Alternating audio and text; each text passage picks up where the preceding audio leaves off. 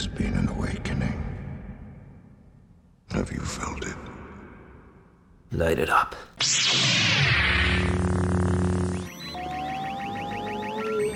Punch it.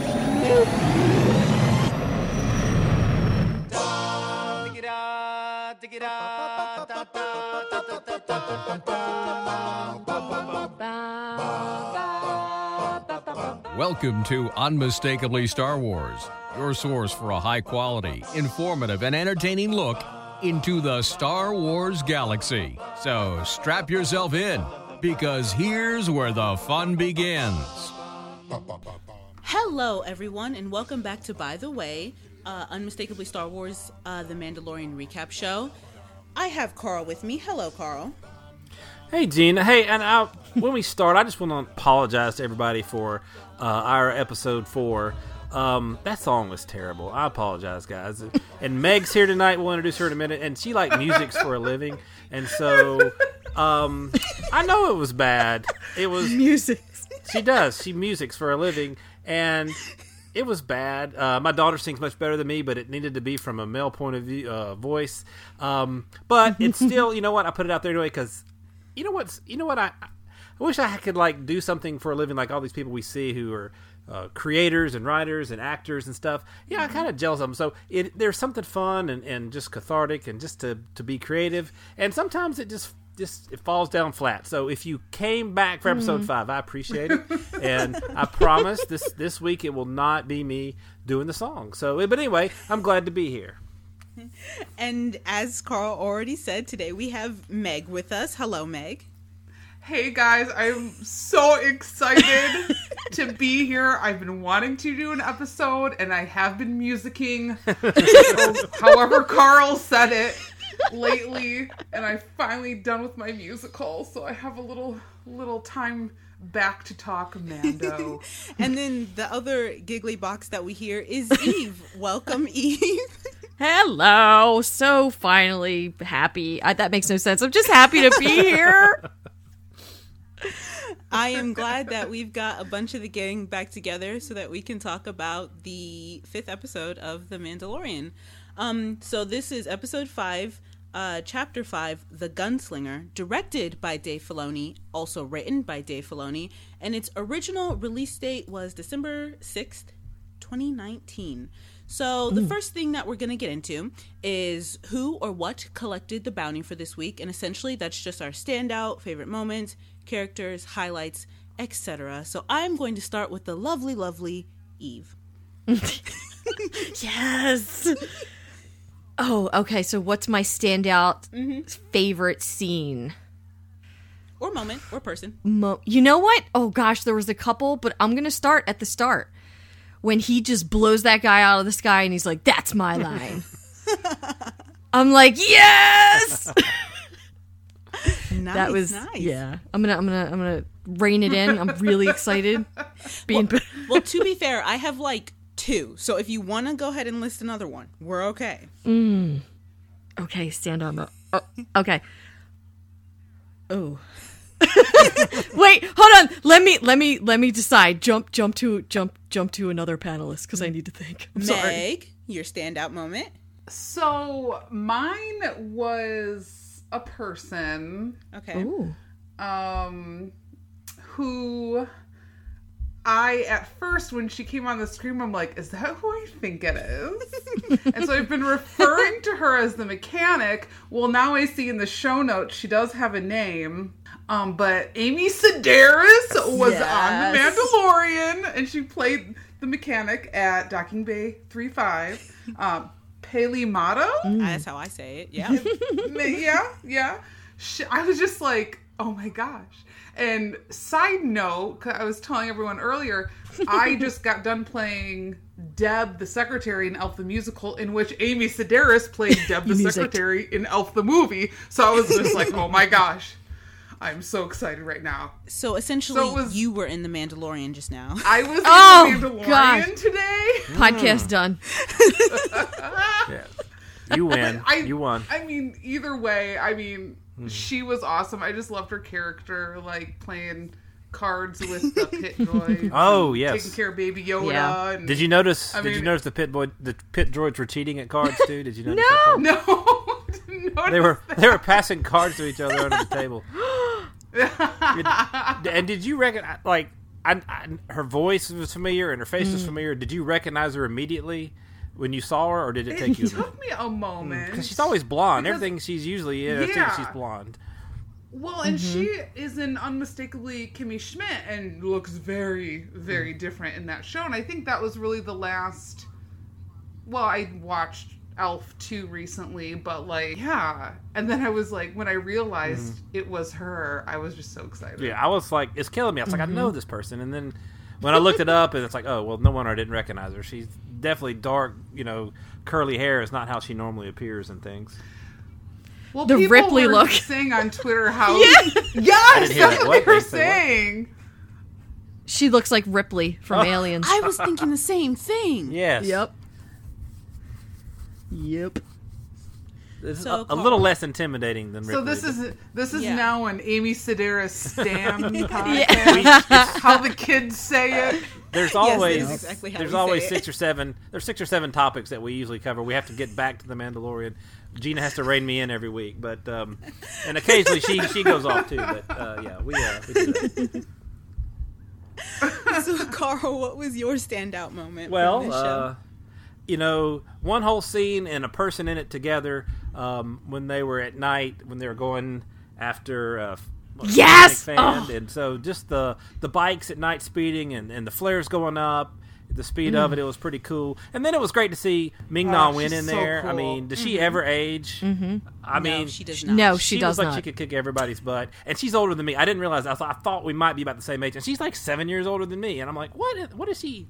I don't know. I don't know what she does, but she, so she's great. So I loved her and everything she's done. Love Mulan, and that was my daughter was like, well, that's the song we should have put in from last week. We should have done it this week. So I was like, yeah. But it didn't. It's like, well, she is Mulan, but the training of the people actually fit better for last week. So, and I wish I still hadn't done the song totally, I guess, or had hired somebody to do it. Speaking of which, hey, DM me or get me on Twitter sometime if you want to sing. I will farm this stuff out. I need people who can sing this stuff. You write it, I'll sing later. it. But that whole scene, we got it. Yeah, that's right. You music Done. for a living, so we'll get Mag to do it. So no, but that whole scene together was it was action. It was cool. And then he got when Toro got up there, she was kicking his butt up on the thing. Mm-hmm. So just all the action together, and like I said, she's one of my favorite actors out there anyway. So that whole part together, I enjoyed seeing. Yep. So she was also one of my highlight standouts, which I thought was so interesting because the new Mulan trailer just dropped, and I was like, oh, it's just her life. We're living in her world. She's amazing. But my other standout moment was actually the music that was playing when the Mandalorian and Toro were like on the speeders, just like Yeah. Oh, yes. I just was like, I can do anything. What adventure! This is amazing. And so I actually watched that scene like 5 times in a row. I was just like, nope, let's go back. Gotta do that again. Nope, gotta do it again. Yep. So good. So we're gonna come back to you, Eve. Do you have another? It's okay if you don't. Do you have another one? So it definitely was the speeder bike. It was the aerial speeder bike shots over the sands. They did that, I think, at least 3 times. Yeah. And I just remember I looked over to Andrew and I was like, Dave Filoni directed and wrote this episode, and I feel like that's why we're getting shots like this right now. And he was just like, yeah, that's really cool, because I don't know how versed he is, but he tried. I appreciated it. So yeah, that, and then seeing I'm sorry, is it Fennec? Is that Ming-Na Wen's character name? Yeah. Fennec. Seeing Fennec just like armored up, and that was just, I just like seeing that in different brand new characters. So And yeah. Oh, I was just gonna say, so kind of branching off. This is not my Frozen and Carbonite moment. I don't consider this a low light. It's kind of like in the middle. I can tell that this episode wasn't written by Jon Favreau, because I believe up until now all the episodes have been written by him. This is the first one by Dave Filoni. There was like a tone shift, and I wasn't really on Twitter today because I didn't watch the episode till later, and so I logged in and I saw people were like, kind of divided, I guess, more. And normally, I guess, people are like, yeah, the episode was great, we love it. And now people are like, do we love it? Yes, we love it. So I do like it. It was a great episode, but I could feel a difference, and I had to warm up to it for a second, and I'm wondering if anyone else felt that. Absolutely. Yeah, I think for me it was like, you know how every season of a show has like that one episode where it's like a little bit weaker than the other ones. Like, for example, in Stranger Things season 2 episode 7, I think, when it's like, you know, Eleven's backstory. Oh yeah. Listen, that was great, but it was such a tone shift that it threw me too much out of it. I had a little bit of that with this episode. Meg, did you feel anything? I mean, not at first, not until I really, like, after the fact and started thinking about it a little bit more. But overall, I really enjoyed it. I thought it was a solid episode, so it didn't really hit as hard for me. It was probably because I was reading people's tweets about, you know, sort of the mixed reviews that it kind of made me stop and think. And I was texting a friend earlier, and she kind of pointed out some things to me. I'm like, oh, okay, yes, yeah, I see where you're coming from. But yeah, it's not something I immediately, like, it, you know, hit me in the face immediately. And then, Carl, how you feeling about the episode? I really liked it. I almost, you know, to me, I guess the things that it maybe made it feel different is, like, the first episode hits you with a twist at the end, and then the force use in the second episode. And to me, it's like we've been hit with a lot of, you know, very interesting and, like, out of nowhere plot points. And then I think the last 2 episodes have just been sort of just an adventure.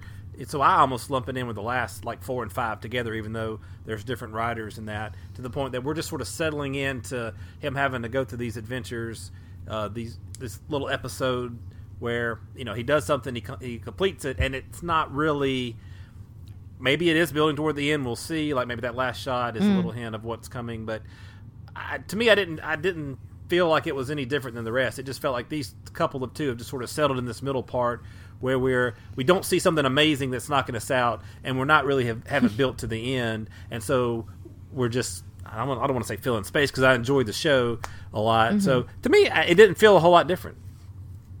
Okay, so that's great to keep under advisement. What were you going to say? No, I was just going to say I really liked the episode. It just felt like a filler a little bit. That's all.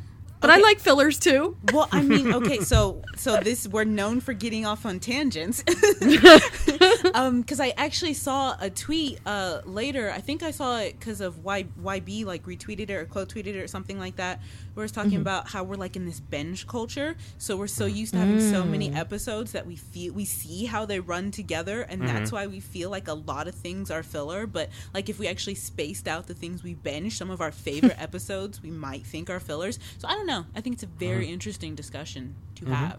Oh, I like that. That's a good question. Yeah, so we'll have to wait till we get the rest of the season, and especially next week's episode. But my actual Frozen and Carbonite moment is the Tusken Raiders, because they scare me so much. I don't know if you've noticed that the Tusken Raider is actually the mascot for Unmistakably Star Wars, but I know. Oh gosh, I got so excited when I saw them. I saw it. I was like, oh my goodness! But then I was like, why do they look so intense? And so actually, like, I don't have any of our stickers, or, well, actually, I think I do have one of our stickers on my laptop. It's like the Chicago one, but I don't really look at it because I think they look so intense. So when I saw it, I was like, oh my god. It's the eyes. It's just those. It's really like the multi-layer of circle eyes. And eyes are my thing. Like, I don't like eyes. So, okay, so we're moving on from me. Carl. Carl, what was your Carbonite? I actually like the Tusken Raiders there, too. They were calm, you know, like the one in New Hope wanted to, like, kill Luke right away. And so these guys were sort of standing there, and that joke was funny, too. How he's standing right there in the camera pans, and they're right next to him, and he hasn't even heard them or seen them come up to him. So I really like that part of the episode, actually. But my Frozen and Carbonite, I guess, is we're going to go back to Fennec Shand dying already. I mean, that's a character I wanted to see, like, come back more and see more of her. And because it seemed like whatever she's on the run for, my daughter was like, what did she do? Why are they after her? I'm like, it doesn't matter. She got, whatever. She's about, she's somebody they're looking for. They're bounty hunters. They don't ask questions.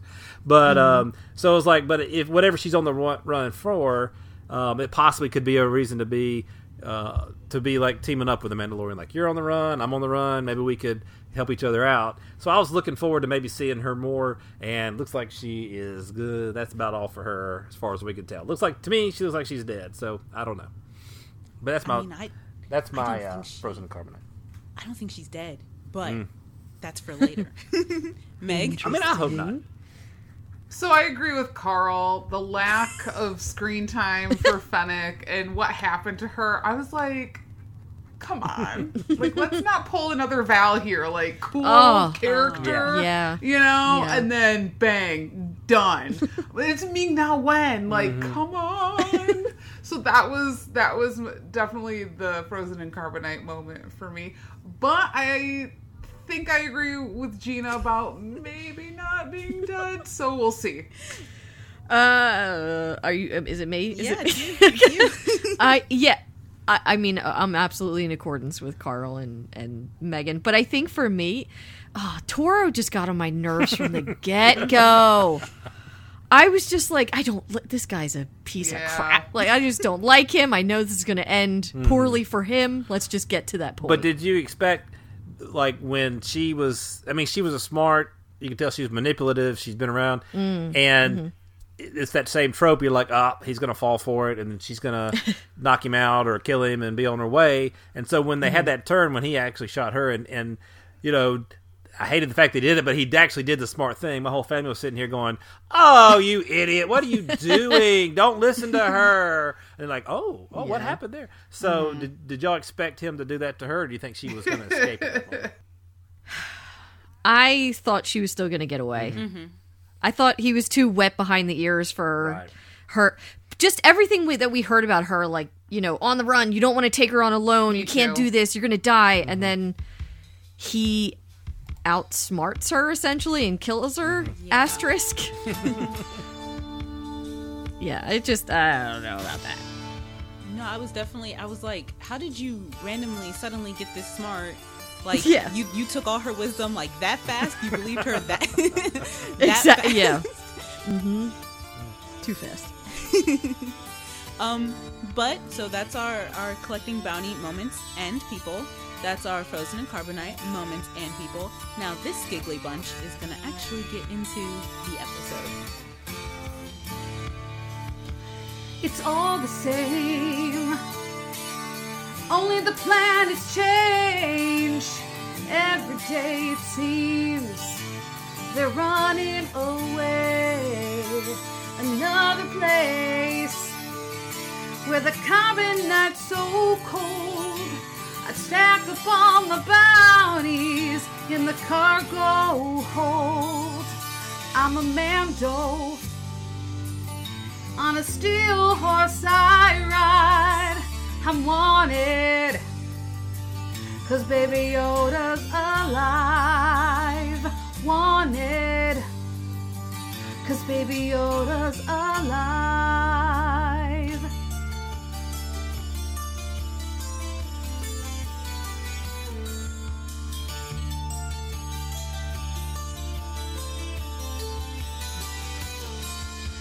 I take my jobs based on how much one each pays, and the species I meet always go their separate ways. Sometimes you tell the day by the fog that you see blink, and when you're on a do-back, you only smell the stink. I'm a Mando. On a speeder bike I ride. I'm wanted, with Baby Yoda by my side. Wanted, with Baby Yoda by my side.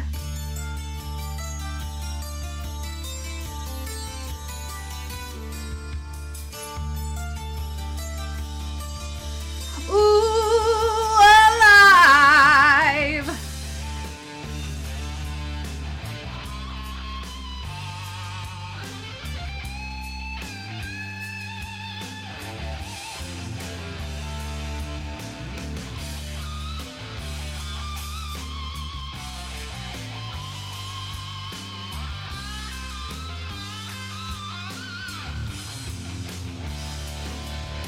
I'm a Mando.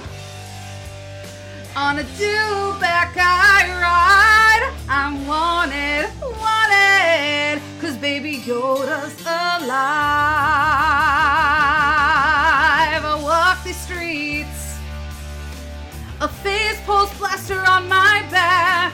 I might disintegrate ya if I think you will attack.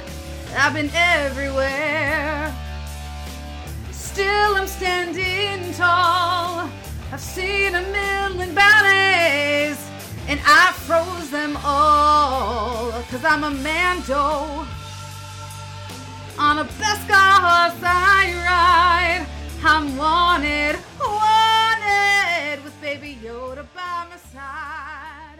And I'm a Mando. So when we first get into it, we're like in this weird battle thing, this dogfight. This bounty hunter is pursuing the Mandalorian. And I think I loved the line where he was like, "That's my line," because I was like, I was like, immediately, I'm laughing. That's great.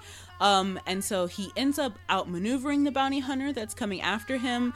But the Razor Crest is badly damaged. So he heads to a repair facility run by Peli Moto. And we've mentioned her, but it's on Tatooine. Did anyone see this coming? Did anyone expect this? I'm going to throw it to Meg first.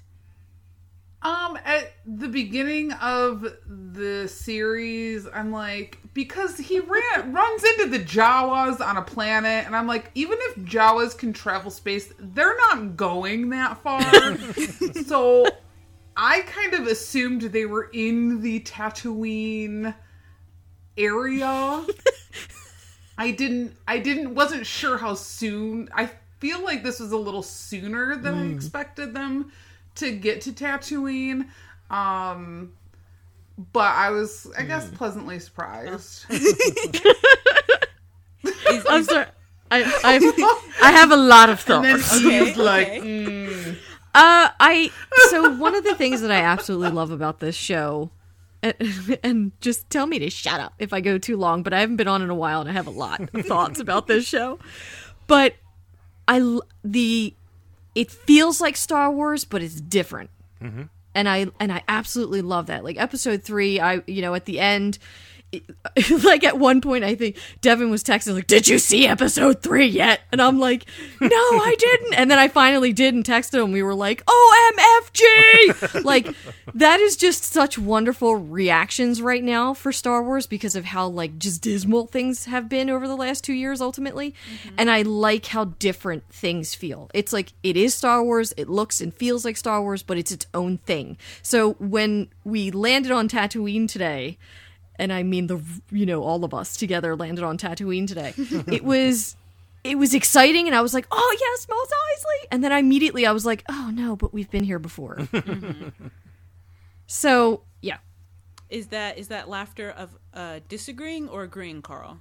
I mean, sort of disagreeing. I mean, I agree with most of what you've said, but the funny thing to me, I was just sort of laughing at myself because, I mean, it was just last episode where I said, "I'm tired. I don't want to go back to Jakku. I don't want to go back to Tatooine. Let's stop going to desert planets." But I really enjoyed going to Tatooine in this episode. It was fun to see the pit droids pop up immediately because it was like, and that's the great thing about this was not New Hope Tatooine. This was not the Phantom Menace Tatooine. This was both. And so it really did a great job of pulling everything together to give, fan service, whatever you want to call it, but just to sort of please everybody about this is what I expect when I see Tatooine. And so that part was pretty cool. And actually, even if you want to pull a third thing in, I just got to ask, is it sad the fact that I recognize the outside of the cantina more from Lego Star Wars as opposed to actually remembering that's how it looked at the end of the New Hope? I went back and looked at A New Hope and said, yeah, that's that little dish and everything. But I really, when it hit me, I was like, that looks exactly like how it looks in Lego Star Wars. And so, is that bad? Is that bad? No, I don't know. I think that's great. It means everything is an entry point into Star Wars. So I think it's fantastic. Oh, yes, Gina. Good. Thank you, Gina. You're so wise. I admit for myself, I was happy, and then I was taken back a little bit because I was like, do we really want to be here? I think I was on the same page as a lot of you. But then I was like, Tatooine feels like home. In fact, every single time anyone said, "Oh, the suns are up, the suns are setting," I felt like a little giddy. I was like, "Oh, the sun, it's happening." I'm not going to take credit for this question because someone else put it in the show notes. But do we think that we'll see Naboo, Mustafar, any other places? Ooh. I think we will. I think it'll be.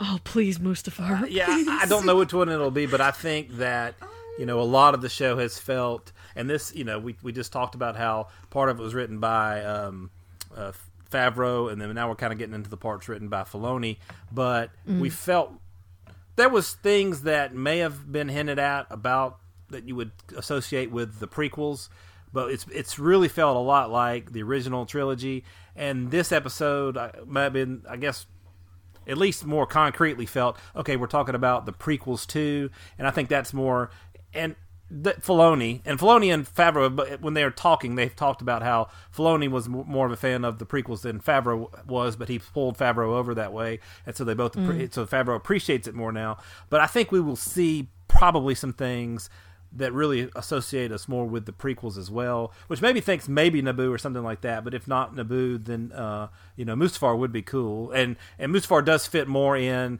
where a bounty hunter might go as far as the type of planets that he's been on. He's kind of staying away from civilized places and kind of stays in the outer ring. So Mustafar would be pretty cool. I do agree. I know later we talk about our connections, but if there's going to be a connection to the Rise of Skywalker, then I want to see Mustafar, just because I feel like so many things can happen, especially with Palpatine. But this is not a Tross podcast. This is a Mandalorian podcast. So once again, we see our Mandalorian is prejudiced against droids because he absolutely just shoots at these pit droids. He's like, get away from my ship. And then Paley comes out and she's like taking in the damage of his ship, and she's saying everything that he needs. We see the scene where she and the droids are like playing this betting card game, and they meet YOLO, and she just immediately like goes to care for YOLO, but then she's like, I'll charge him extra. And I was like, that's how you do it. You get to take care of the cute kid and you charge extra. But what I thought was notable about that was that she didn't know like what YOLO was or is. So we're still on the same page. Like, I don't know how or if we'll ever find out what Yoda species is called, but it was not going to come from this woman on Tatooine. Well, one thing I liked about her too was, I've heard some other people talking about, being worried that that the women might be more stereotypical or tropish and not so, and the Mandalorian would be all tough and that sort of thing. And what I liked about Paley is that she didn't seem to know how to take care of a kid. It was kind of like she wanted to. Yeah. I mean, she had a tender heart as far as but like you said, it kind of also was back to I could charge you more for it too. But she just didn't naturally go, I know how to take care of babies. She was kind of like holding it a little bit away from her and wasn't, YOLO she wasn't cuddling as much. And then she's, when she's kind of sleeping with him, she's like, and the man crying and she's like, so I like she wasn't just naturally good with a baby because she was a woman, and she was a really good mechanic too at the same time. So again, sort of busting some of these stereotypes out there. Meg, since you played her role in Elf the Musical, did you have any additional thoughts about her entrance as a character? I just loved her. I mean, that's all I really have to say. If they go back to Tatooine, she better be there. Yes. Now that she's like officially in canon, if they do anything on Tatooine, she could be there, family could be there, someone could be there. So that's pretty cool. True. He pays her in these Imperial credits, and he's like, I'll get you more money because it's not enough. And so he goes into this cantina, and that's where we meet Toro. And I knew from the get-go that I didn't like him, just the way he was sitting. I was just like, you are not going to be good news. One thing did he sound like anybody from Star Wars? I mean, his voice, to me, struck me as somebody else that we had heard in Star Wars. No. He reminded me of a James Franco, and I was like, you don't fit here, sir. To me, he sort of sounded like, especially when he was first sitting in the cantina, less later in the shows when he was more exaggerated or yelling, but he sounded like Hayden Christensen a little bit as far as, and I didn't know if that was intentional. or not. But he sounded like Anakin, especially earlier on Anakin, not the darker Anakin. Okay, I'll be back in 35 minutes, guys. Now I'm going to go back and rewatch, because now I'm very curious about that. And I don't know if y'all, did you like the irony of the fact that they went in the cantina and that's where, the human bartender was like, hey, we don't serve their kind here, and now we've got a droid behind the bar, and that guy's out of a job. Yeah. The times they are changing. Yeah. And did anyone see, I'm pretty sure that was R2KT, the, pink R2 droid. Oh, by the bar. Did anybody notice that? Yeah, I thought the same thing. Yes. I was like, it can't be.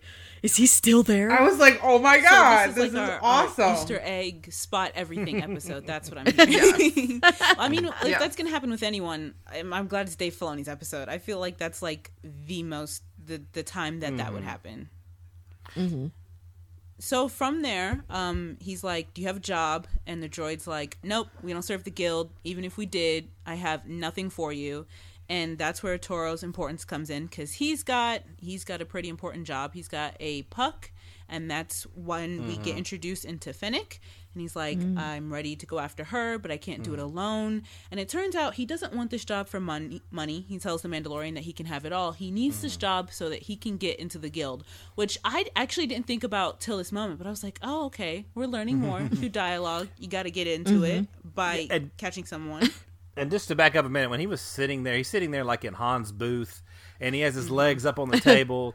And when Han's with Greedo, he's got one leg up on the table to sort of distract him and stuff. So it was kind of, again, he came across as sort of a Han type character too, just acting real cocky a lot.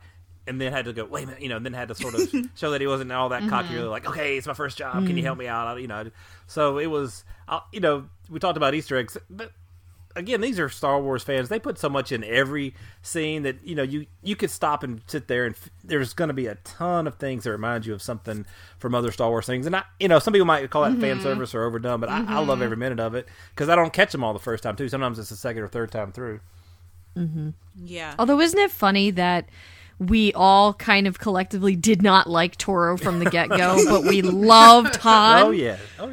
And their introductions are very similar. Yeah.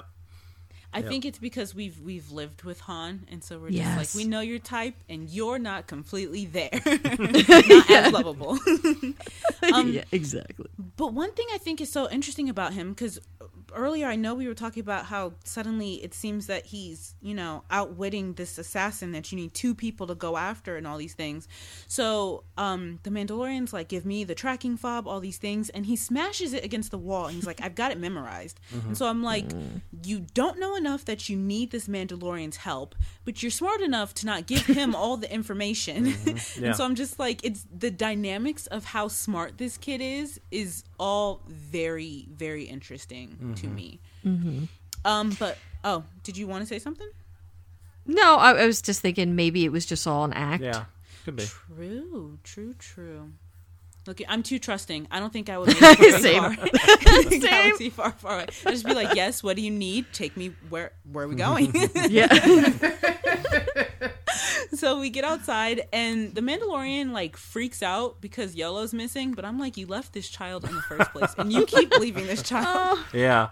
Why are you freaking out? Oh, YOLO. If he'd done that on Sorgan, he was gone a lot longer. Traveling, looking around Sorgan. What did he think he was going to do on the ship by himself too? He found his way off in Tatooine. Luckily, there was somebody there to catch him. So yeah, he's not very responsible babysitter at all. No. And even Paley says it. She's like, you have a lot to learn about raising a young one. And I just wrote in my notes. I wrote in all caps, I am soft. He is a learning dad. My Pedro feelings are like at an all-time high right now. Oh yes. Oh, can I just gush about baby? Well, you guys named him YOLO, right? So I gotta fall in line. So YOLO, that is the greatest thing that's ever happened to Star Wars and ever will be. I have to remind myself every week going into the episode. I'm like, it's not HBO. They're not going to do me a dirty. Every single week. It's. I love it, and I love him very, very much. But it's also extremely stressful. Speaking of Meg, you weren't on the first few episodes. We never got your reaction to YOLO. How did you feel? How do you feel about YOLO? Well, the fact that you're calling him YOLO is like it's my brain is not quite like attaching to that. He's just been Baby Yoda to me. Yeah, it's so hard. This is new for me. And I screamed at the end of the first episode. And then it was like Baby Yoda just binded the galaxy together because everyone was like, everyone knows about Baby Yoda, even if they're not into Star Wars. Yeah. Like I was, and forgive me for talking about this musical, but I was in it for like the last 8 weeks. And like there's so many age ranges of people in the show I did, and like the teenagers were talking about Baby Yoda. I'm like, it is, and like Eve said, it's pretty much the best thing that's happened to Star Wars. I don't know if they realized this when creating him, they but did. like, did they realize the like extent of how people reacted? And it's just it's amazing, and it's just it really I think Baby Yoda's gonna bring more people to Star Wars. Like, I should check this out. I agree. I think they realized way before they ordered a season 2 before season 1 even debuted. Disney knew.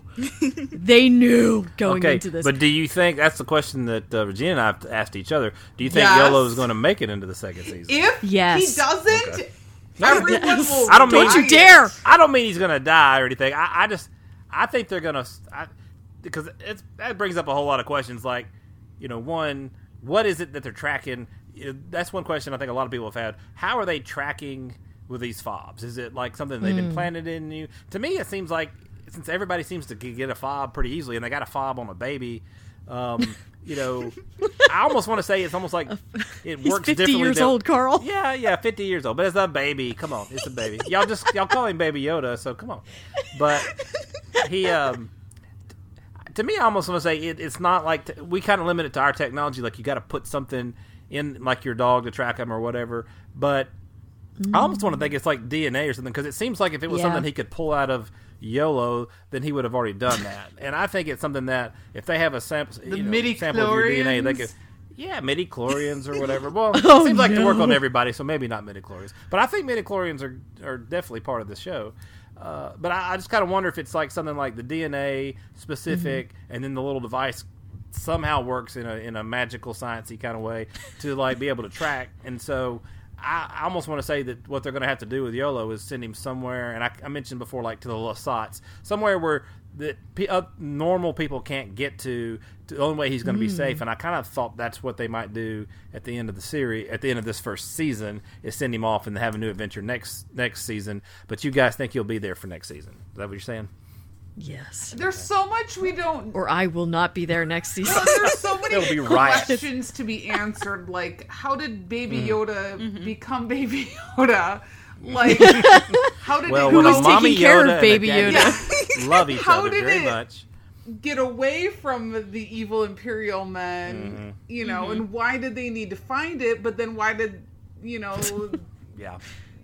one wanted to save him and one wanted to kill him, and so there's so many questions. There's a lot. It's all about Baby Yoda. Which sort of tangent, not really. You guys know that there's a BuzzFeed quiz that tells you what % Baby Yoda you are. And so my friend took this quiz, and I think she got like 50%. Yeah, they were like capitalizing on this quick. Guess how much % I got of Baby Yoda am I? 100%. Hold on, wait. 99. 87. It's a precise number. This is exactly what I have. I'm reading the screenshot. You are not Baby Yoda. You're an imposter. Who are you? And what have you done with Baby Yoda? We will not rest how until dare. his adorable face, little body, and green biscuit hands are safe. So green biscuit hands, I live. Oh. So everyone go take this BuzzFeed quiz. BuzzFeed's not sponsoring I'm us or opening anything. it right now. BuzzFeed Baby That's Yoda gotta hurt quiz. when you get 0% I know. Baby Yoda. I didn't even think that was possible, but I did. And with my hurt feelings, we come back to the Mandalorian. So Toro has these speeders, and he remarks, what did you expect? This ain't Corellia. And once again, I'm just like, you're not Han Solo. What are you doing? I understand that this is a whole place that everyone can be from, but you're not Han. And they take off, and we see my favorite part, which is like them riding over the sand, the music, and then we get to my least favorite part, which is the Tusken Raiders. But then the Mandalorian like barters with them, and he gives them his binoculars, which is not the Star Wars lingo for it, but he gives them his binoculars. And I had a question. Does anyone... So he was like using sign language. Is that how people communicated with the Tusken Raiders, like in the movies? I don't think they ever... that they've like done? I think this is the first They didn't time communicate. Yeah. that they really showed that. Yeah, Everything was just yelling and beating before. Yeah, they just basically tried to kill Luke right away, and then scared off by Ben, Obi-Wan, and then they were kind of humorous on the when they had the pod race and the Phantom Menace. They were just sitting up there taking pot shots, and everybody's laughing. They're like, there's like a real race going on, and they're like, I'll see if I can shoot somebody driving by. So, that's the first time we've seen communication with them. But I thought it was pretty good. Yeah, I like that moment. Groundbreaking Mandalorian show. Baby Yoda, Pedro Pascal, sign language with Tusken Raiders. The funny thing was, you could tell, like, I was sitting there thinking, and my daughter was sitting there, she was translating it, and it seemed to make sense. She's like, yeah, he's saying they want to go by. Oh, they said no. Oh, but he's saying he'll pay them, they want money. Okay. And so it's like, yeah, that seemed to be what they were doing with the hand gestures. Wow. Nice. Love it. So they continue on their journey. And eventually they stop again because they see a dewback with a rider. And it turns out it's a bounty hunter. And that's when Fennec fires on them. And the only reason our beloved Mandalorian survives is because of his Beskar armor. Wild. So they wait until the night, and once again, I love every mention of the sons. And then there's this really cute moment where he's like sleeping, or maybe not sleeping, and then Toro's just messing with him, and he's just like, "Are you done?" Okay, I have to admit, for a moment, I was like, "Did he take off all his armor?" Same. And just set it there, and then like. Ran in that Fennec, without being seen. Oh my! Never once would that thought have entered my brain, I had Megan. the same thought too. It was like, the only thing that stopped it was like, well, he can't take the helmet off unless he has a spare somewhere. But it's like, Right. Spare? he's got a spare helmet so he can like do a scarecrow suit and walk around to the back of Oh my Fennec god, and that's like so take her home. devious. So I just have to say, I'm pretty sure it's a family-friendly podcast. And my parents listen, and they're also in the other room. But I've seen Game of Thrones, and there's like nudity on Game of Thrones. So for a second, I was like, "Are we gonna see Pedro?" No, Gina. Gina! We would have started the show with that. Oh, gosh. And we quickly move on back to the Mandalorian. So he has this plan, and the Mandalorian tells Toro to like ride as quickly as he can towards the rocks, and they alternate flash charges in order to blind Fennec's scope so she can't snipe them. And it's actually pretty successful, and I'm also pretty sure this has been a while. Didn't one of you say that this was your top moment? Yeah, that was mine. Mm-hmm. Oh my goodness, here's your top moment. So, but eventually she does end up hitting the Mandalorian's bike, and while he's down, Toro like makes it up the ridge, and then they fight each other, which she like kicks his butt pretty easily, but I'm just like, you're lasting a long time. I'm very he did pretty good. But he ends up losing, but that's okay because he's a distraction. And the Mandalorian's right there to help take him down. And I was like surprised how quickly they seemed to get up the ridge. It was kind of like, 1 second you're down on the bottom and you've gone around the back and climbed up a rock wall somehow and got up there pretty quick. So. And then the Mandalorian sort of did the same thing. I was like, the timing of that was like, wow, they got up there quick. Mm-hmm. Yeah, I actually went back and watched it a couple times because I was like, did I miss something, actually?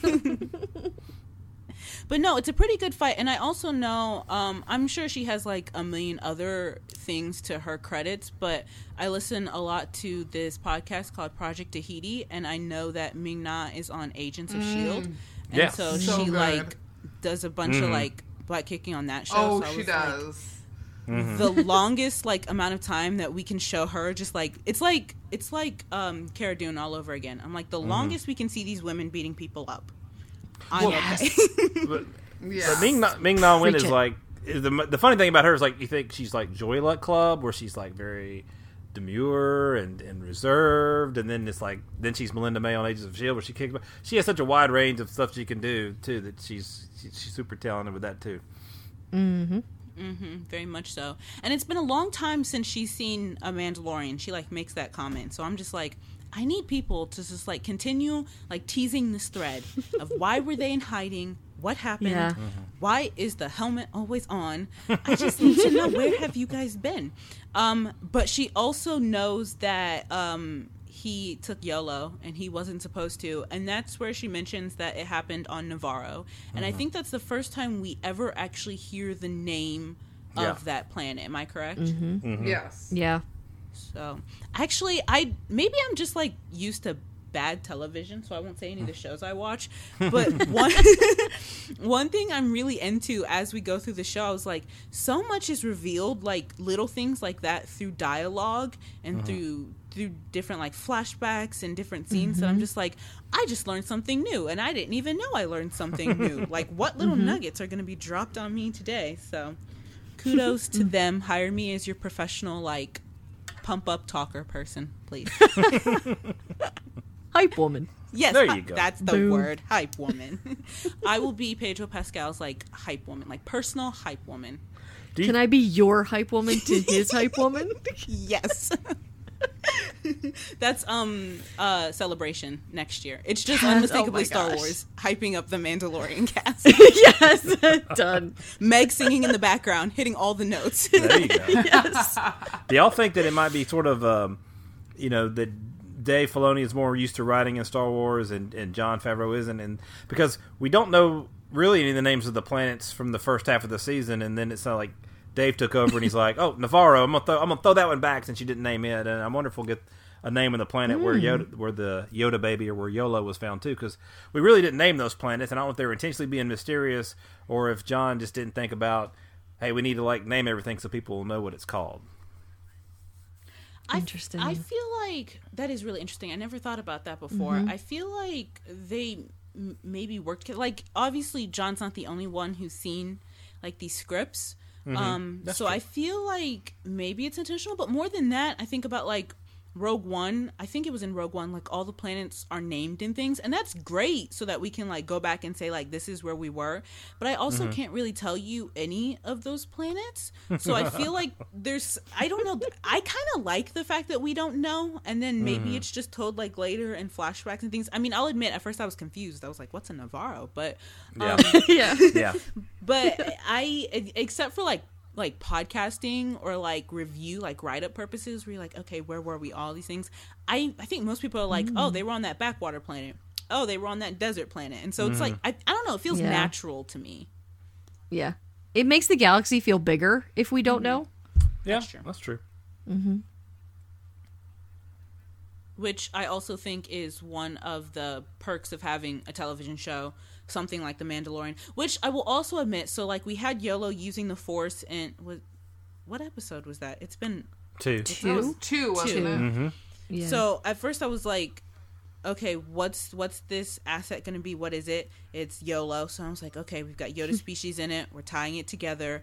And then he uses the Force. And I'm just like, okay, we're continually tying it together. And then to have Tatooine. So I'm just, in a way, it's like, how close is this for me going to be towards what we know about like the Skywalker saga?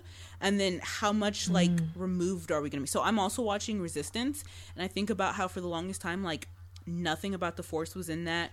Nothing about lightsabers was in that. So, I mean, it feels like Star Wars, but it also felt like it was Star Wars in name only, because it was like these other little people in this corner doing their own thing. And so, like, the galaxy felt bigger because I was like, oh, this is what's happening to all the people who know nothing about the Force or any of these things. But then they started talking about the Force, and I was like, okay, yeah, we're right back. It's all connected. So that's how I'm feeling about The Mandalorian, which is, I mean, not a bad thing. I like it. So back to the show, because Gina's taking us on multiple tangents.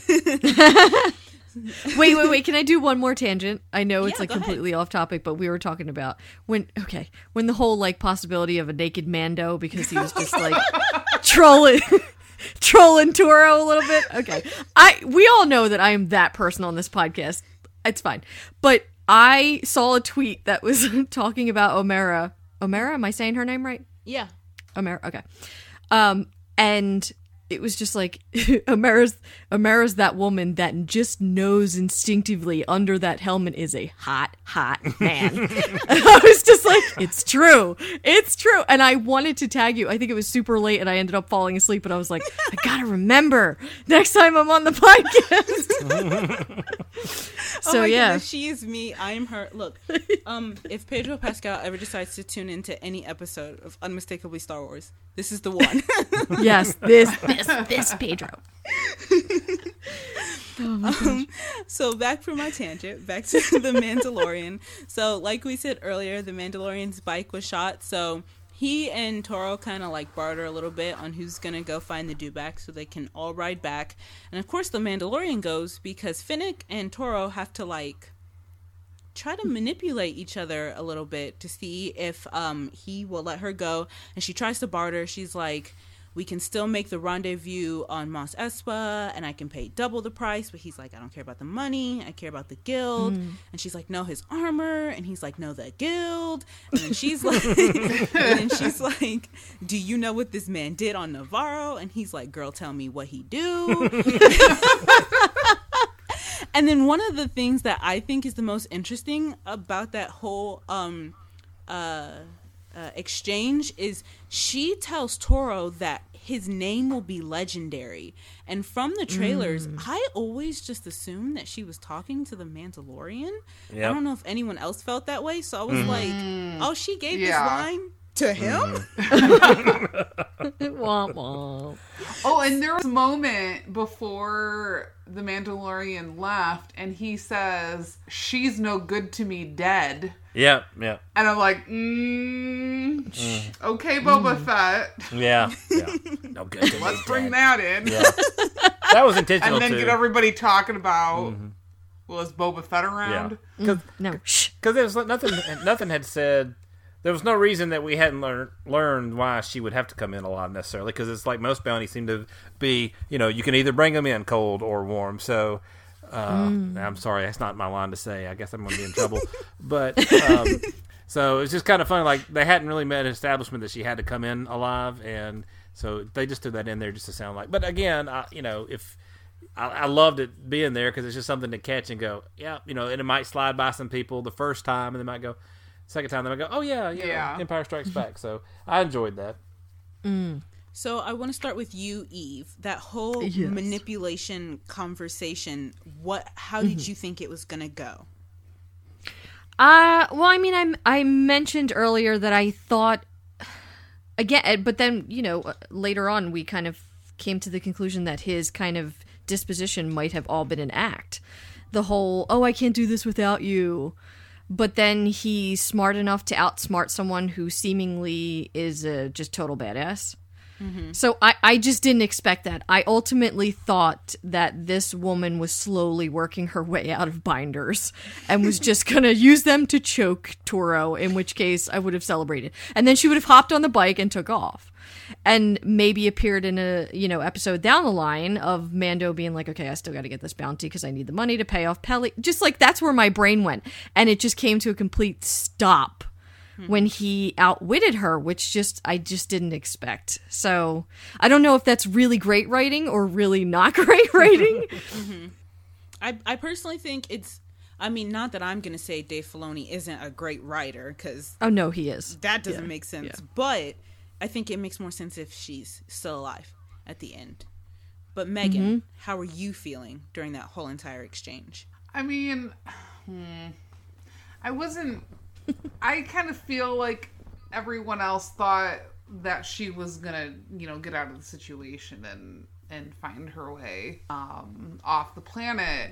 It definitely was not expecting him to shoot her in the gut. And then she was just down. I'm like, no, maybe she had a bulletproof vest or a laser-proof vest on. Yeah. And, I was like, oh, man. So I mean, like, I think I said that was, and Carl said that was sort of our, like, frozen carbonite moment. And it sort of maybe seemed anticlimactic. I don't know. I'm still a little, like mixed feelings about it. Mm-hmm. So, Carl, I want to switch up the question a little bit when I come to you. So, someone already mentioned Val and Solo and things. And I think one of the things... So, Val alone, herself, she was an amazing character. I think she said a lot. She proved a lot when we first met her. But part of the appeal was that it was Tandy Newton. And we know her from so many things, Westworld. We know she's an amazing actress. And so we all already have these feelings about Ming-Na because we know she's an amazing person, an amazing actress. She can carry a lot. So when these characters, so we're going to ignore the fact that currently, like, these two people are women and people of color, because that's a whole nother tangent of a thing. But when we think about these, like, big names that are recognizable and we know everything they can do you think that maybe we're a little bit disappointed just because we have all of this background knowledge? Like, if it had been, like, this random, like, newcomer or an actor that we really didn't know, would we, even with all the talk up of Fennec's character, do you think we'd feel maybe as disappointed? Or is it's Ming-Na that's part of it? I think it's more the Ming-Na that's part of it. We do, most of us here seem to really like her and the things that she's done, and I'm a big fan of Agents of S.H.I.E.L.D. and different things too, so I really like her. And so just seeing her there, and like you say, you say we're putting aside the fact that, okay, we just killed off a woman of color and being female also, that, those things that we want to keep around, and that, so we're not even counting that part of it. But yeah, if we're excluding that, I think we're still disappointed just because of who she is. If it had been a random person that we haven't seen, because nobody seems to be disappointed that Toro's gone. Now we didn't like him character so much, but plus I'm kind of hoping, because I think what they did with Cara Dune was great, because she was there, they bonded, and now she's not dead, she's still out there and probably going to come back and meet up with the Mandalorian again, and they're going to form like a team. I don't know if it'll be something that is always consistent, but at least they'll come in and out of each other's lives, probably like a lot of things in Star Wars do, and help each other out. And so that would have been somebody else, like I had kind of mentioned earlier. It would have been cool to see that the fact that, we're both on the run, let's help each other out. Another person, because we really want him to build, I know I do, and I just say the royal we when I say that, but, we really want him to build up this other network, because he's no longer got the guild to fall back on, and the covert is gone, and so I don't know how he's going to know where to find them necessarily. What kind of... what are they doing right now? Are they just kind of in turmoil, trying to find a new place, not settled? And so he seems to be alone, so he needs to build a new network of people that could really help him, because he's going to need help, because everybody has a fob, as we're told. All of them have one, so there's a lot of fobs out there. He's going to need some help. Eve, what about you? Do you think it's because it's Ming-Na, or you think that's just like an aspect of it? You mean my disappointment with what happened? I think it's definitely because it's Ming-Na. I think, a woman of color, I think her background, it's every single part that we were ultimately hoping for was just kind of shot in the gut, and that was it. Mm-hmm. And I really, really liked Cara. It's been said so many different ways. Both ways. Yeah. I really like Cara, and I'm glad that she is alive and somewhere, flitting about in the universe, and that will come back. I really do hope in some way, shape, or form Fennec can come back, because it just, again, like Megan said earlier, it feels like a Val. It feels like a waste.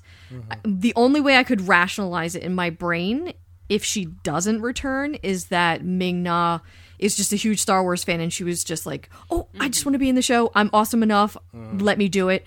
I don't care. I'll die. Because I would be, if I ever become, well, let's be honest, I'm not going to, but if I ever become a famous actor of some type, I would just be like, yes, I don't care if I'm on this slab. Just put me in this thing. But that doesn't seem like the case, or at least the road that Star Wars should have taken. or whatsoever going forward. So yeah, I think it's all was it like a list of 4 things ultimately that is disappointing. Can I ask this question? Because to me, I just kind of am reviewing in my head, and we've had some big names, Werner Herzog and different people in the show. I would say that her performance was probably the best. I would say the best performance of anybody in the show, because it was, I guess, multiple layers to it. She was trying to be crafty and sneaky. She was playing tough. She was, she had all these different things. And that part, too, I think I miss. I mean, all these other people have been good, but they've kind of been more one-dimensional and stuff. Mm-hmm. I think her performance was probably the best of all. That's another thing that I'll miss about it. Definitely. Yeah. Manipulating, deceptive, bad at... Yeah, it's a lot there. Mm-hmm.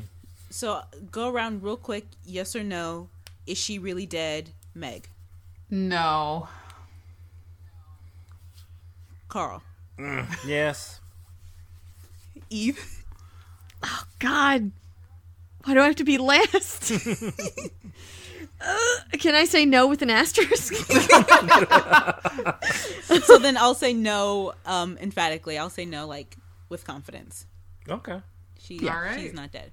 All right. So we leave her there. She's slumped to the ground. Her fate is differently compared to all of us. And Toro heads back, and then the Mandalorian eventually comes on the dewback, and he's like, oh, darn, something happened. Guess I gotta go back. So he, too, goes back, and this is word for word what I have in my notes. Toro has Paley and Yolo at gunpoint like a all-caps dumb person. My dad walked by when I was watching it on the TV, and I was just like, if you don't get that gun away from my child's head. Yeah, right. Facts. Which I think everyone felt collectively, since we're all like so protective of Baby Yoda. But I was just like, what are you doing? Yep. Did you guys... I want to know, I'm going to start with Meg. When you saw that whole interaction, how it was unfolding out, all the way up to Paley, like, going to, like, cuff the Mandalorian, and she sees, like, the flash charge in his hand. She's like, you're smarter than you look. And so they have this whole shootout. How did you feel? How was your tension? Did you think Yolo was going to be okay? What was going through your mind? Yeah, pretty much I figured Mandalorian and Yolo were going to be fine. I was worried about Paley, and I was curious as to whether Toro would survive or not. But it turned out great for everyone involved, except for Toro. And I mean, that's all I could have hoped. Eve? You know what? I completely agree. I think it turned out really well for Toro too. Let's be honest. He had no future anyway. No, he really didn't. I mean, yeah, okay, so he outsmarted, but at the same time, I mean, he was manipulated essentially into going up against the Mandalorian. Like, come on, son. It's not going to work. He got a little too cocky. He was like, I took on Finnick. I won. Yeah. I can take on this Mandalorian, and you don't mess with the father who has to protect his son. So exactly. Exactly. Yes. And so then we're winding down to the end of our episode. The Mandalorian. Oh wait, no. Going back first. When he shot Toro, I was like, he's holding this child in his arms. Where is Yolo? And then everyone has this like really confused like moment, and they're like, where is he? And he just like walks out like so, and I just love when he just like walks out. Like we saw him before with the soup, we saw him before when the door went down, and I was just like, Yolo. Oh, my heart. I think Yolo has like the power of I don't know what it's called when you just are. Yes, transportation. Like, he can just transport to wherever he needs to be. Like teleportation? Yeah, yeah. That thing. It's like, oh. It's such a short distance. Oh my god, I love it. I love you guys. I guess I got a... Okay.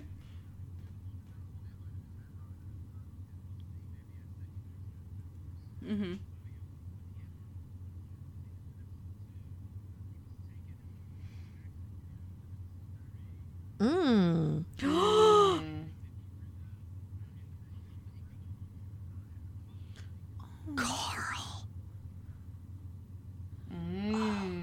Oh my gosh, I am speechless Maybe. Yeah. on a podcast that's terrible.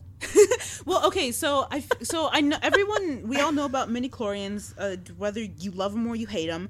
I personally feel like maybe like part of the prequels was the Jedi Council's reliance on the midichlorians was supposed to them being showing us it's not that great that we're so reliant on these counts. We're kind of falling away. It's why we couldn't tell that Uncle Palpy was coming, all of these things. So I feel like when you make it like the Force too scientific, that's when you're like, is this what we really need to be doing? Yeah. And so I almost like don't want them to make especially because there's so many quotes and I'm going to get them all wrong, but like it's in all of us, cosmic force versus living force, surrounds us, binds us. So I feel like you can't, if you're able to take that ability from someone, I'm gonna low-key be sad. Yeah, agree. Oh, it's like every movie where my favorite person who, like Rocky, loses all his money. I hate when that happens in movies. I'm sorry. They lose everything. I'm just like, and this, again, it's just a thing. I just don't like it. My first thought was, I've never seen Rocky. When did that Oh Oh my my gosh! I don't like punching Spoilers. movies. That's why I've never seen that one. I don't like punching movies. Oh, but it's like the most inspirational punching movie.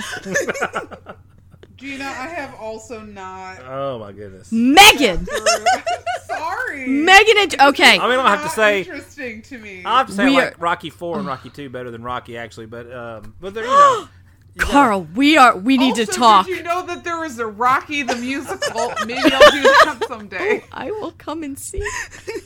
Who did Amy Sedaris play in Rocky? I don't remember.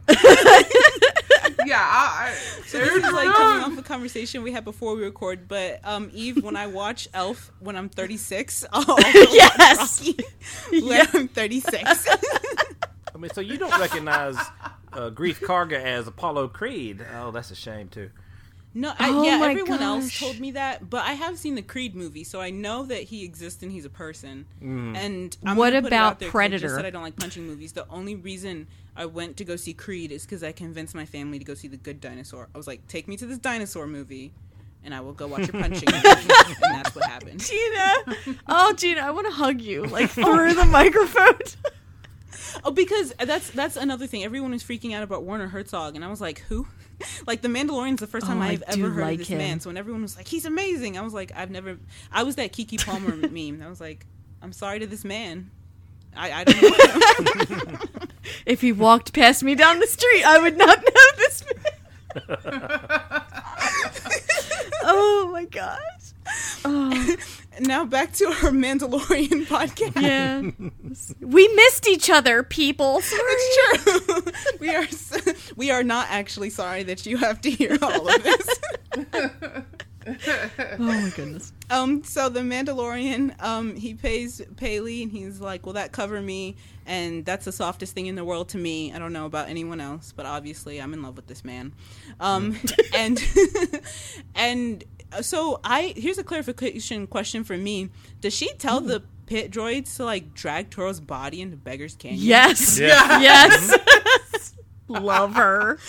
I was like, yes, if that's what's happening, I love that.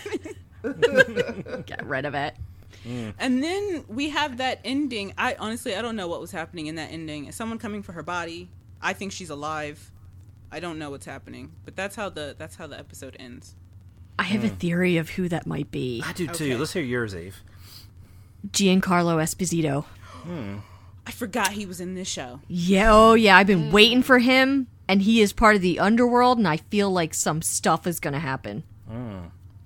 I think someone is looking for the Mandalorian and has just kind of missed him, but sees his handiwork, and that person is Sabine, because he is really because the Mandalorian is really Ezra Bridger, and so she's tracking him down.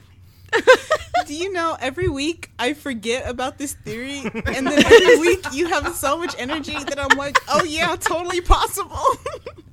I mean, I gotta have the energy now because it's gonna not be him at all. So I gotta act like gotta have. I'm really being I'm channeling my inner my inner Torah, I'm going to act real confident, and really, I don't know what I'm doing.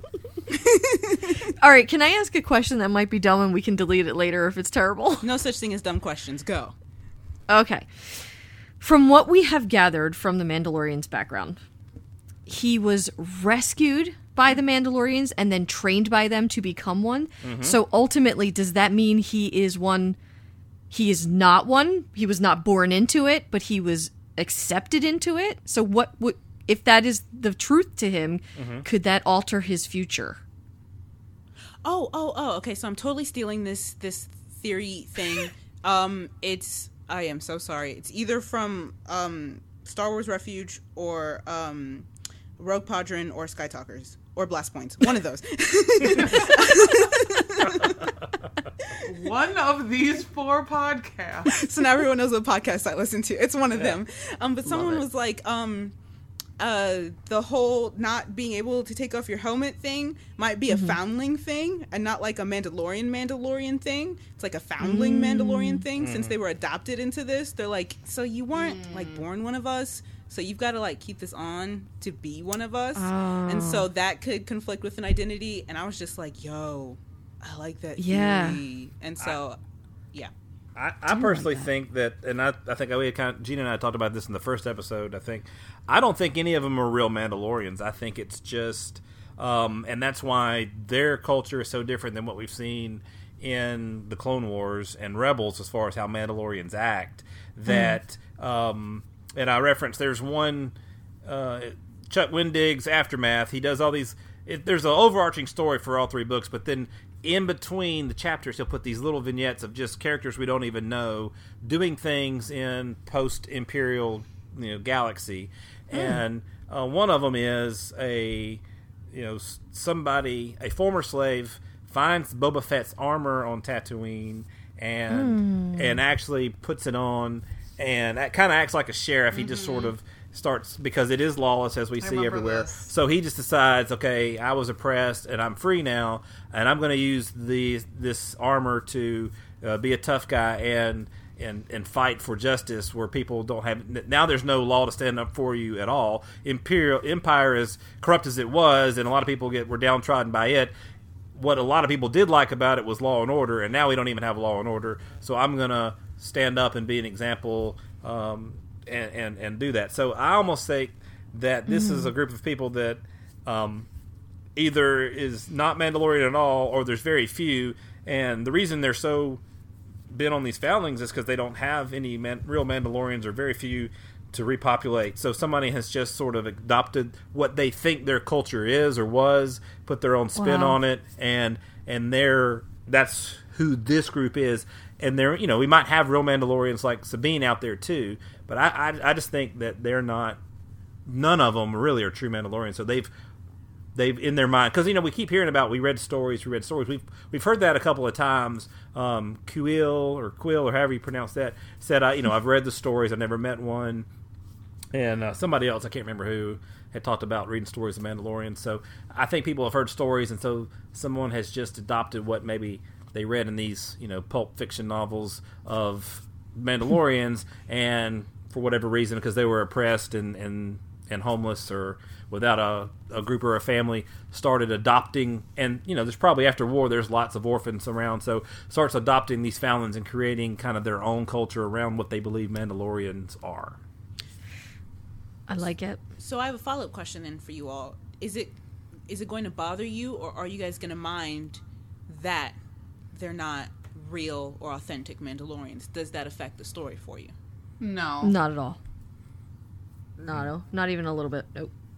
And it helps me just because, again, we've seen lots of Mandalorians in the other shows, and now these don't seem to kind of gel with that. So it's like, one thing people also mentioned is, they're talking about tribe. Well, in the other stories, we've heard clans. So why is it tribes instead of clans? So there's a lot of things that don't sort of jive. So that, to me, would actually make it better if they weren't real Mandalorians. Well, and to me, I can see, I don't know if it would happen in this season, but I think it would be very possible that we will run into actual Mandalorians from Mandalore. And there's that conflict there, perhaps. Do you guys think that the season we're gonna get of Clone Wars is gonna affect how we see that? Because I watched Clone Wars like once a long time ago, but isn't like the episodes we're supposed to be getting the Siege of Mandalore? Yeah. So Yep. maybe we need whatever that season is, and then that affects like. I mean, like Dave Filoni and Jon Favreau are like best friends. I'm assuming Jon Favreau knows something. I can see how the both series would affect each other in some way. Oh my goodness, I have to go rewatch all of Clone Wars now.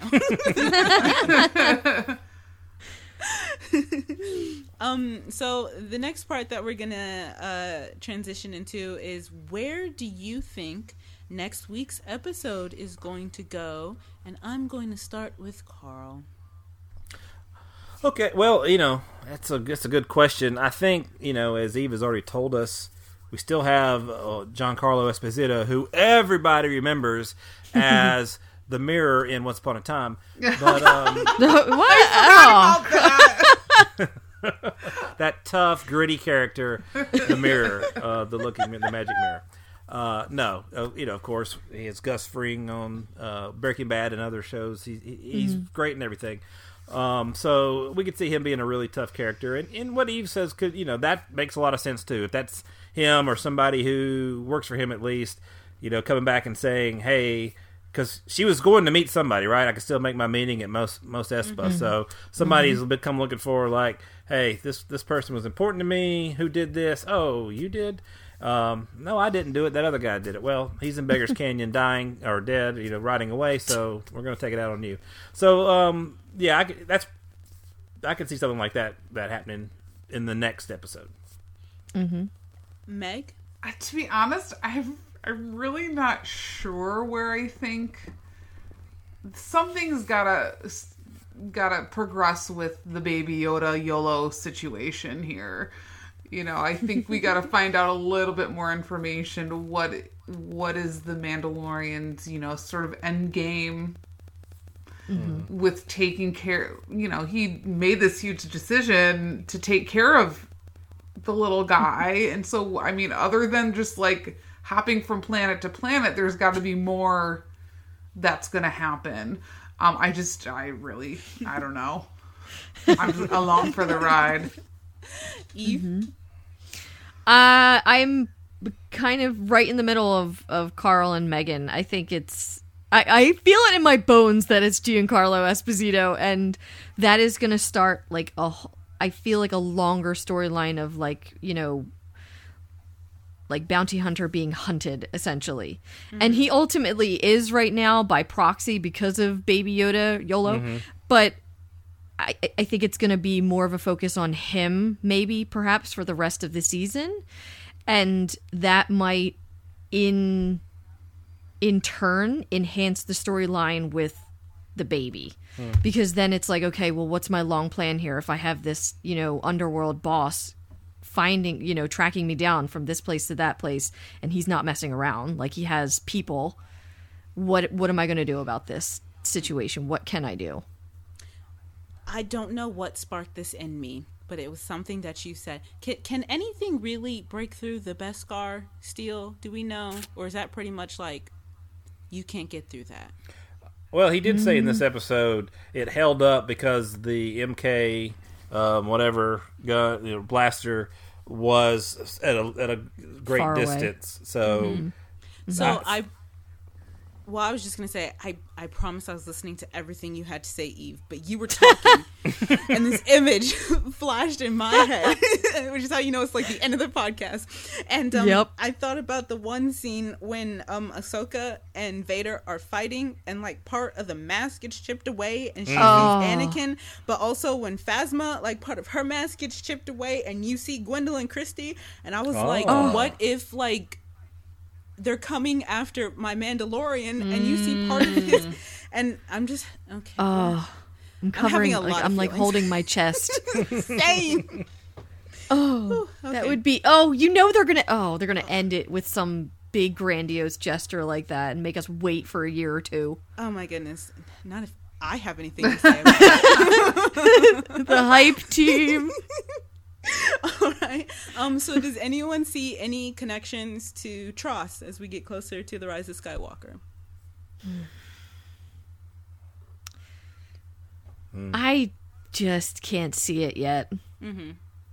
Maybe with the baby. That's about it right now. I feel that. Actually, the more I think about it and the more we ask this question, I stopped looking at interviews and things. So like the last trailer, the one that you see in the theaters, that's like the last thing I've seen. I've actually haven't seen any of the newest TV spots. I've seen like a few quotes from interviews, but I haven't like actually watched any of the interviews and things like that. And so I have no way of actual speculation, like any ground to say if the Mandalorian's going to connect. But what I do hear from it, everyone's like, oh, you're wrapping up the Skywalker saga.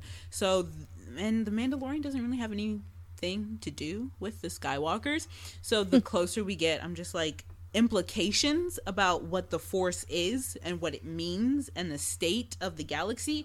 Yes, totally. But I actually, I don't see any connections unless they want to put Pedro in it. I'm not going to complain. I'm not. I still think it'll just have to do with whatever, because we still don't know who the actual client is. I don't know if Juan Carlos Esposito will be that or direct us to that person. I think that might be a mystery we do at least find out about it by the end of the first season. That whoever the client is, they're doing something, whatever they're trying to extract or extracted from Yolo was something that the Emperor needed to re-strengthen himself. You know, I believe he was, I don't know, you hear so many different things, like he was never really dead or he was dead, but, you know, I think he needs something more extra force power to sort of be reincarnated, and that's maybe what the YOLO has to do with it. So that would be the connection I would see to Tross. That's the only thing I can think of. I like that, though. I never thought about that. Yeah, I agree. That makes the most sense, I think, than trying to, like, I don't know, maybe like Baby Ben Solo will, you know, show up. Like Baby Yoda and Baby Ben Solo Enough will go babies. on adventures. Oh my goodness. And on that note, oh my goodness, ending on Ben Solo. That's amazing for me. And I almost ended on Kylo, but I didn't want to go there. Megan did it for us. 7 blessings to you. Yeah. You're welcome. On that note, we've given you our bounties. We've given you our carbonite. That's our recap of the show.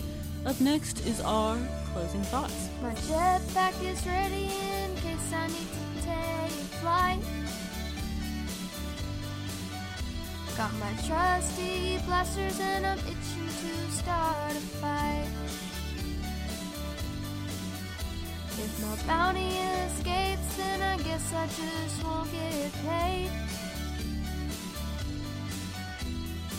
These are the days when a hunter's fortune can be made. It's just another Mando fun day. Sweating in the Sunday. Shooting my gun day. My prey is gonna run day. It's just another Mando fun day. Ahead of IG-88, I got to make the bounty all mine. Other hunters want it, they're all trying to cut in line. It takes so long cause RSing doesn't fight fair. Outdueled Cad Bane, but Bosk is already there. It's just another Mando fun day. Sweating in the Sunday. Shooting my gun day. My prey is gonna run day. It's just another Mando fun day. So don't forget that the next episode airs on Disney Plus next Friday, December 13th, 2019. This one is not written or directed by Jon Favreau or Dave Filoni, so Once again, going to be super interesting. We'll see if there's another tone shift in things. Don't forget to look at Unmistakably Star Wars YouTube page for great videos there about Mandalorian and about Star Wars in general. Don't forget to follow Unmistakably Star Wars on Twitter at UnmistakablySW. And Eve, please tell the good people where they can find you on the internet. Oh, well, it just so happens I live on the internet, so you can follow me at Skywalker_Eve and 17 other places, but we're just going to limit it to that. And Megan? You can find me on the Twitterverse and Instagram at MegZCole. And Carl?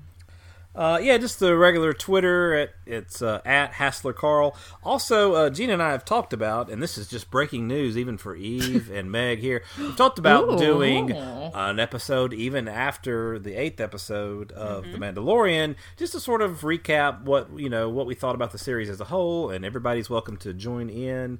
The more the merrier on this, like a big just ending of what we felt about the series as a whole, or the first season as a whole at least. So if there's any questions that anybody listening might want to send our way, you could send it to carlhassler.usw@gmail.com. So my name is Carl Hassler with a C, CarlHassler .usw, short for Unmistakably Star Wars, and then at gmail.com. So I would love to hear feedback, but it's, any questions anybody has or comments they might want to make that we could talk about, especially on the sort of recap show of the whole season. Love to hear from you guys. Yes. Everyone, please send in your questions, comments, and everything. And then you can find me, Gina Sanders, at GinaSanders_ on Twitter. And I would love to chat with you all. This has been, by the way, Unmistakably Star Wars Mandalorian Recap Show. And we're good.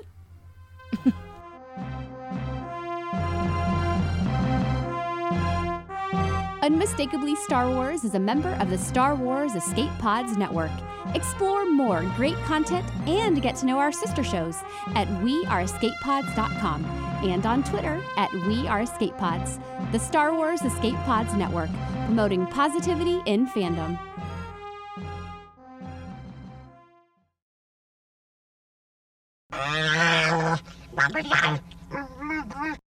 This party's over. Move along.